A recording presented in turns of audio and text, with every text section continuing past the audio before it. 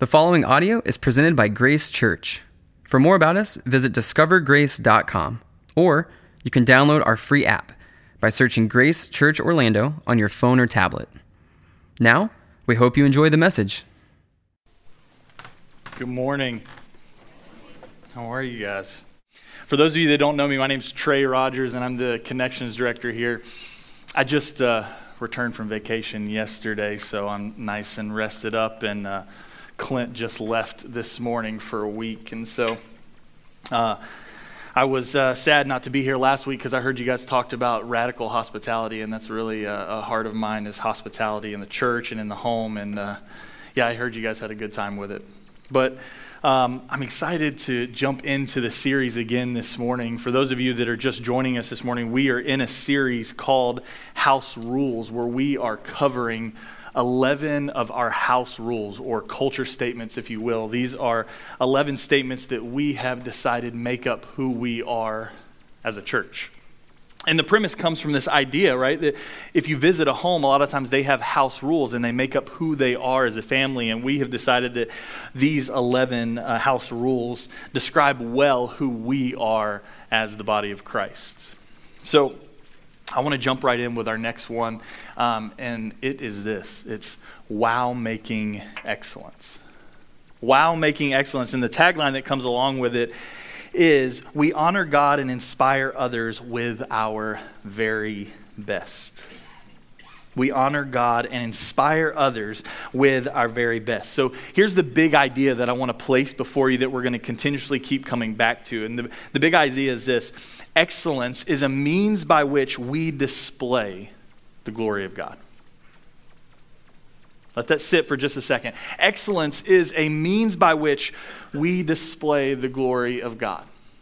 Another way you could say that is this: we serve an excellent God that we are called to imitate in everything that we do. And as we walk out in excellence, we display His glory to the world around us. But what do I mean by this idea of display His glory? John Piper has a quote that I think sums this up well. He says, "To glorify God simply means to reflect His greatness or to reveal His character to others." To reflect His greatness or to reveal His character to others. So for the sake of our time this morning, I want to give you a definition for the word excellence, and it's this: possessing outstanding quality or superior merit. Remarkably good. Another definition is an excellent quality or feature. An excellent quality or feature. So what we're going to do today is we're going to say the word excellence a lot, so just get used to it. But we're going to talk about excellence in three different ways. We're going to talk about excellence as it pertains to God. We're going to talk about excellence as it pertains to the church. And then we're going to talk about excellence as it pertains to us as individuals. So let's first talk about God and how He is excellent. You see, I don't really think that there's much argument or debate if you follow God in saying He is excellent in all that He does. If you follow Jesus, you can recognize very quickly that He is excellent in everything He has done and all that He has created. Look at creation, right? Just some examples: the Grand Canyon, Mount Everest, oceans, the people around us, the body itself and how it functions and works, our solar systems. Just walk outside here after this service and look at all of the people, the children that are surrounding you, and it's hard not to say that God is excellent in His creation and excellent in all that He does. Psalms 8:9 says, "O Lord, our Lord, how excellent is your name in all the earth." Another example we see of God being excellent is Jesus while He was here on this earth. And as Jesus interacted with people, more and more people began to say they were overwhelmed at everything that He did. And in Mark 7:37, it says, they said, "He has done everything well." Psalms 96:6 says, "Splendor and majesty are before Him. Strength and beauty are in His sanctuary." I don't think there's any denying that God is an excellent God that we serve. So if we know that God is excellent, and we move to our second point, what does that mean for us as a church?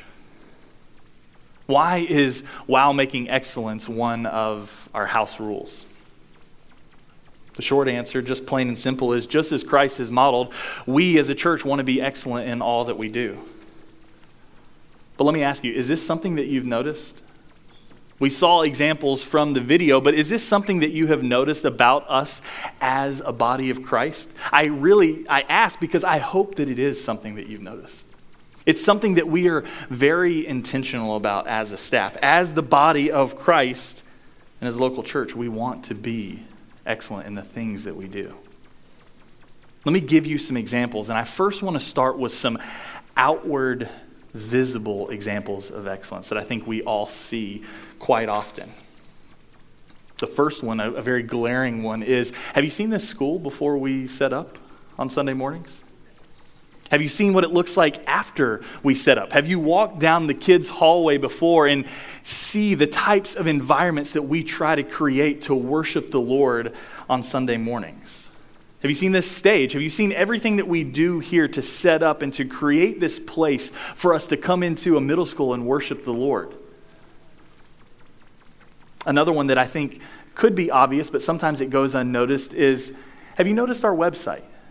And you might be asking yourself, well, what does website have to do with wow-making excellence? But let me tell you this. We live in a day and age where people oftentimes will experience an organization or a church or a business online well before they'll ever walk into the doors of the actual physical building. So we've decided if that is the case, if that's the day and age that we live in, we want to be excellent in everything. So we want to have an excellent website that displays the glory of God and talks about who we are as the body of Christ in 3 locations in Orlando, right? Have you noticed how we do events or guest services? We don't just throw out food for us to eat, but we care about these environments that we are creating because we care about new people coming in the doors that have never experienced Jesus or Christian community or anything like that. These are just some of the little things that we try to be excellent in. But another one I want to mention is this, because this one really does go unnoticed all too often. And it's our worship service here on Sunday mornings, this time that we are in right now. Our worship pastor, Kyle Carden, he is excellent in all that he does and he cares for and very diligently works out every aspect of this service so that we can worship God well, so that we can be distraction-free, and not only that, so that we can engage in every element of the service, whether it be confession, communion, the creeds that we say, the music that we sing, the sermons that we preach. You'd be surprised how much we talk about transition as a staff because it's important. We want it to be a distraction-free environment for people to worship the Lord. 1 Corinthians 10:31 says, "So whether you eat or drink or whatever you do, do it all for the glory of God." We strive for this at Grace in everything that we do. But excellence at Grace, I think, goes further than just these visible things that I'm pointing out. I think there's things that we walk out in excellence that aren't as visible. One of the ways, I think, is with our intentionality. We're very intentional about the things that we do. Our details, our systems, our processes. Let me give you some examples. Did you know one of our other house rules is simple steps? Simple steps is there because we have decided we want to make it easy for people that are far from God to come into a new environment and learn about who He is. And we want to be intentional about what it looks like for us as a body to come in and to grow together. Some examples of this are we care about creating a clear membership process to better explain who we are as a body and what it looks like for you to be a part of that. Each week we teach from the Bible because we believe that it's our highest and best authority and our best way to learn about who God is. We offer a place to connect with others through Grace communities. Hear me say this. All of these examples I'm telling you right now, they come from an outpouring and a desire to be good stewards of the church that the Lord has placed before us. We want to be excellent in how we do church because we want this church to display the glory of God. Right? Well, let me say this. I don't think that we can talk about this idea of excellence within the church without mentioning a flawed view of the church that I think our culture has established. And that flawed view is this: excellence equals success, and success equals big, extravagant churches. You see, I think our culture has painted this picture that big and flashy and wealthy churches are the ones that are doing it right, and if you are not those things, then something is missing. That's not what I'm saying here at all. I think as we talk about this idea of what success in our culture looks like, we need to be able to distinguish as a body the difference between success and fruitfulness. Success and fruitfulness. John 15:16 says, "You did not choose me, but I chose you and appointed you that you should go and bear fruit." You see, success in our culture comes out of self. Fruitfulness is commanded by God. Self-made success in our culture comes from self, us, everything that we can do to produce it. Fruitfulness is commanded by God. I mention this because here's the key. If we are doing the Lord's will as a church and as individuals, we will be fruitful, no matter how big it is or no matter how it looks on the outside. Right? While making excellence can either come from a desire for success or a desire for fruitfulness. We aren't talking about big flashy lights and big performances and the amount of people that are in the seats. None of those are bad things, but we're talking about a desire to be excellent in anything that the Lord has placed before us. So here's the key in that. That means excellence can be in the home church, in the small group, in the cafeteria, and in the megachurch.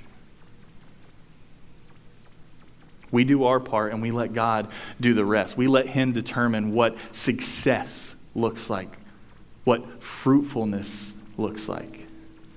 But hear me say this. We have just decided that here at this church, when we are doing our part, we want to do it with excellence. Let me summarize it by saying this. We have established as a church that our mission statement is we want to help people take their next steps towards Christ, right? We've decided that because we know that Jesus is better than anything else in this life. And as we are walking out that mission, we want to be excellent in everything that we do because we want to bring glory to God as a church. Colossians 3:23 says, "Whatever you do, work heartily as for the Lord and not for men." So as we move to our third point, what does this mean for us as individuals? The answer is a lot. It means a lot to us as individuals. Just to start, Ephesians 5:1 says, "As beloved children, be imitators of God." 1 Peter 2:9 says, "You are a chosen race, a royal priesthood, a holy nation, a people for His own possession, that you may proclaim the excellencies of Him who called you out of darkness into marvelous light." I think it's pretty clear that we are a people unto Christ that are called to display His goodness in everything that we do. Like it or not, it's in our DNA as Christ followers that we are called to go out and to proclaim His excellencies to the world. Once again, I said we'd be saying the word excellent a lot, but we are called to be excellent as individuals because Christ is excellent. And as we do this, it's actually an act of worship to God. But let's be real. That's quite hard to do in a lot of various areas of life, right? It's hard to walk out in excellence in everything. And I think the reality is it's because our flesh gets in the way.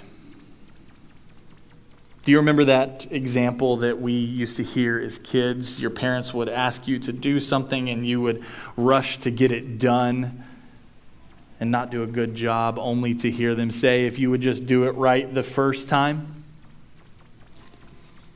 I think that message still applies to us as adults today in a lot of various areas, and sometimes I think we don't even realize it. You see, in our flesh, we have a battle between excellence and mediocrity. Between excellence and mediocrity. And here's the key. When we forget who and why we are doing things, we lose sight of the things that God has placed before us. When we forget who and why we do things that God has called us to, we lose sight of those things that God has placed before us to cherish, to steward, and to do well. Let me ask you this.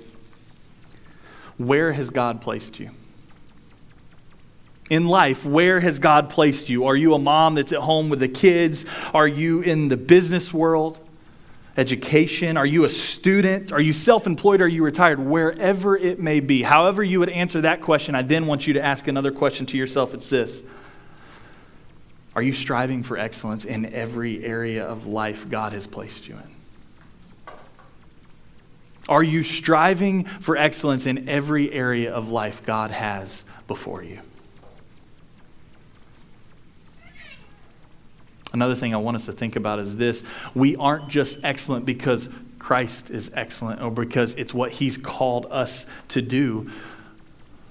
We're called to excellence so that we can serve those around us.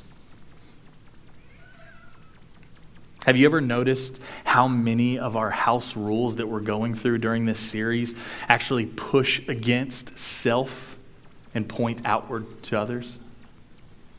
Arguably, I think every single one of them has an element of that, but a few glaring ones are grace-centered truth, radical hospitality, extraordinary servanthood, wow-making excellence, genuine family.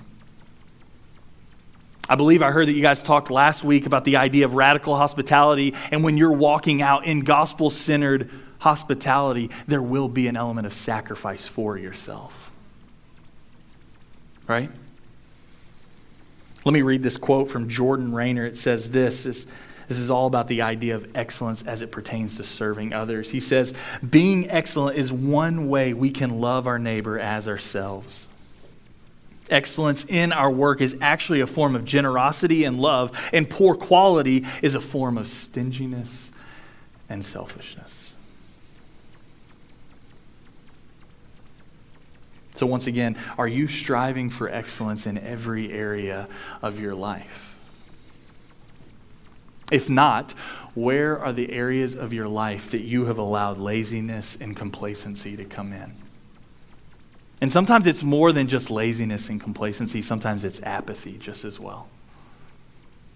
Where are those areas of your life that you have allowed apathy and complacency to come in and to say, you know what, these things aren't as important as they should be? A hard reality for us to face as individuals, but it's true for all of us. Let this sit for just a second. Is the places in our life that we have allowed mediocrity to come in, I think all too often show our true heart or value for those things. I don't really like that quote very much. I don't like reading it to myself. The places in our life we've allowed mediocrity come in oftentimes show our true heart or value for those particular things, and it can be anything. I know these questions are convicting, but my heart in asking these is to help us to understand that we are called to be good stewards of the things that God has placed before us. These are growth questions that are meant to stir our heart towards growth. So as we wrap up, I want to remind us of one more thing. You may be asking yourself this: if I'm called to excellence as a believer in all things, how does that fit into the Christian life of brokenness and trial and hardship? I mention this because it's no secret, if you follow the ways of Jesus long enough, you will quickly see that trial and hardship and suffering are inevitable. And it's oftentimes in those trials and suffering that we are left broken and needy before the Lord. Every Christian will experience these at some point or another. And so how do we face this reality of excellence in our life along with those things? I'm sure there are some of you that are asking yourself this question right now. Yes, I hear what you're saying, Trey. I'm called to be excellent in everything, but I'm just going to tell you right now, there's not much about my life that feels excellent because of everything that's going on around me. I'd like to propose to you that you can still have kingdom excellence even in the midst of the worst brokenness. I'd probably go a step further and actually say that it seems clear from the scriptures that the brokenness that you are experiencing right now may be and probably is exactly where, not probably, it is exactly where the Lord has you. A perfect example of this in the scriptures is Paul and the super apostles. We talked about the super apostles a couple weeks ago. On the outside, there was nothing excellent looking about Paul and his life and his ministry. And everyone looked at the super apostles as the one that had it all together. But we know well Paul's life of suffering and heartache was exactly the excellent ministry that Christ had called him to. I know plenty of people that are walking out in kingdom excellence, but on the outside their lives look like a train wreck because of all of the suffering they've had to endure. Remind yourself, 2 Corinthians 12:9 says, "My grace is sufficient for you, for my power is made perfect in weakness. Therefore I will boast all the more gladly about my weakness, so that Christ's power may rest in me." So remember, excellence isn't about outward appearance or work or merit or success. It is a heart posture that says, no matter what I face in this life, God is good and holy and faithful, and He has me in His hands. It's about a heart before the Lord that says, you are central to everything that I am. You see, the gospel teaches us that you can have the most excellent life imaginable, but without Jesus, it is nothing before the cross, right? We talk about the gospel a lot here. We talk a lot about the fact that you can strive for any outward appearance that would appeal to the world, but it won't get you anywhere without Jesus. Remember, Philippians tells us that our best works before Him are as filthy rags at His feet. The gospel of Jesus tells us that He was the one that was excellent and perfect on our behalf. You see, this sermon was about how we as believers walk out good stewardship in the things that God has placed before us. It was a reminder to us to remember that we are called to be excellent in all that we do. This was not, however, a sermon about how we need to clean ourselves up and be excellent before the Lord, because that's not what He requires. He was excellent on our behalf because we couldn't be. So once again, as we close, dearly beloved children that are called to go out and to proclaim the excellencies of Him who called you out of darkness into marvelous light, let me ask you again, are you walking out in excellence in every area of your life? Because remember, excellence is a means by which we display the glory of God to the world around us. As I close, I want to read a quote from John Piper. It says this: God created me and you to live with a single, all-embracing, all-transforming passion, namely a passion to glorify God by enjoying and displaying his supreme excellence in all the spheres of life. Amen? Let's pray. Heavenly Father, we come before you now and we thank you for all that you have done for us, Lord. We thank you that you are excellent on our behalf. Today we are challenged with the realization that we are called to be excellent just as you were in the things that you have placed before us. Lord, help us to be good stewards of the life that you have given us so that we may proclaim you to the world around us. Lord, we ask that our flesh would not get in the way, but you would allow our spirit to mold us into the people that you want us to be. In Jesus' name, amen.